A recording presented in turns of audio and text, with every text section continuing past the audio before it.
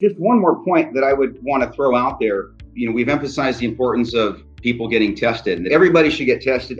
The European Society of Cardiology, or ESC, in 2019 recommended that everybody be tested for Lp(a). In the US, we're a little behind Europe as far as Lp(a) awareness, but really that everybody should get tested, and especially if you have a family member who's had a relatively young heart attack or heart event. Another reason, not only because there are certain things you can do in terms of lifestyle, and perhaps there's some therapeutics that might help some. On the horizon, there's some very promising looking therapeutics. And we're talking about things that will reduce Lp(a), consistently in the 80% range. And probably we're talking about by 2005, there's going to be one and maybe two or three approved. So that's another reason to be aware whether you have high Lp(a). So regarding the Europeans, yeah, I agree with them. The other thing I would tell you about the European Standards Committee, they also recommend use of niacin. So again, they have some significant differences with the Americans. And I do both. I screen everybody. If you look in most of the American groups, they start saying, well, people that have a family history of early problems, people that have a family history of Lp(a), just screen everybody. It's not that big of a deal, and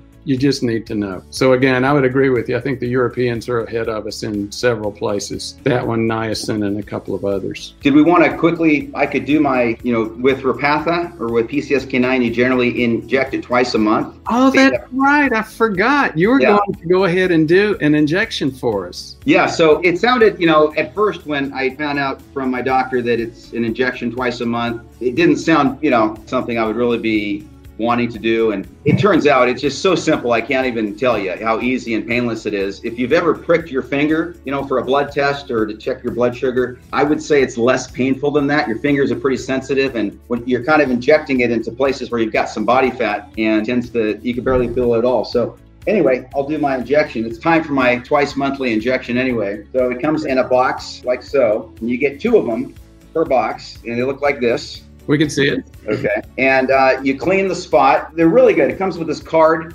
that tells you, all the steps and where you get it prescribed you. For me, the nurse kind of walked me through my first injection, and that's probably a good idea. And they make it kind of really foolproof with these cards and so forth. And you've got a couple different options. I like injecting mine in the stomach. I'll just show everybody how easy it is. Okay, so you here's the injector, whatever you call it, the device. You take out this red thing in the top. I've already cleaned the spot that I'm going to inject with alcohol. So I'm going to put this, basically you pinch an inch, and then you put this yellow part down on there, hold it flush, and I'm going to push the button at the top and then wait for a click. That's it. And really hardly felt a thing. I mean, like I said, it's less painful than the finger pricks, and that's twice a month. It's that simple. Thank you so much for showing that. We'll get a huge increase in our viewership after having taken a look at that 6-pack of yours. Appreciate it. 1 pack.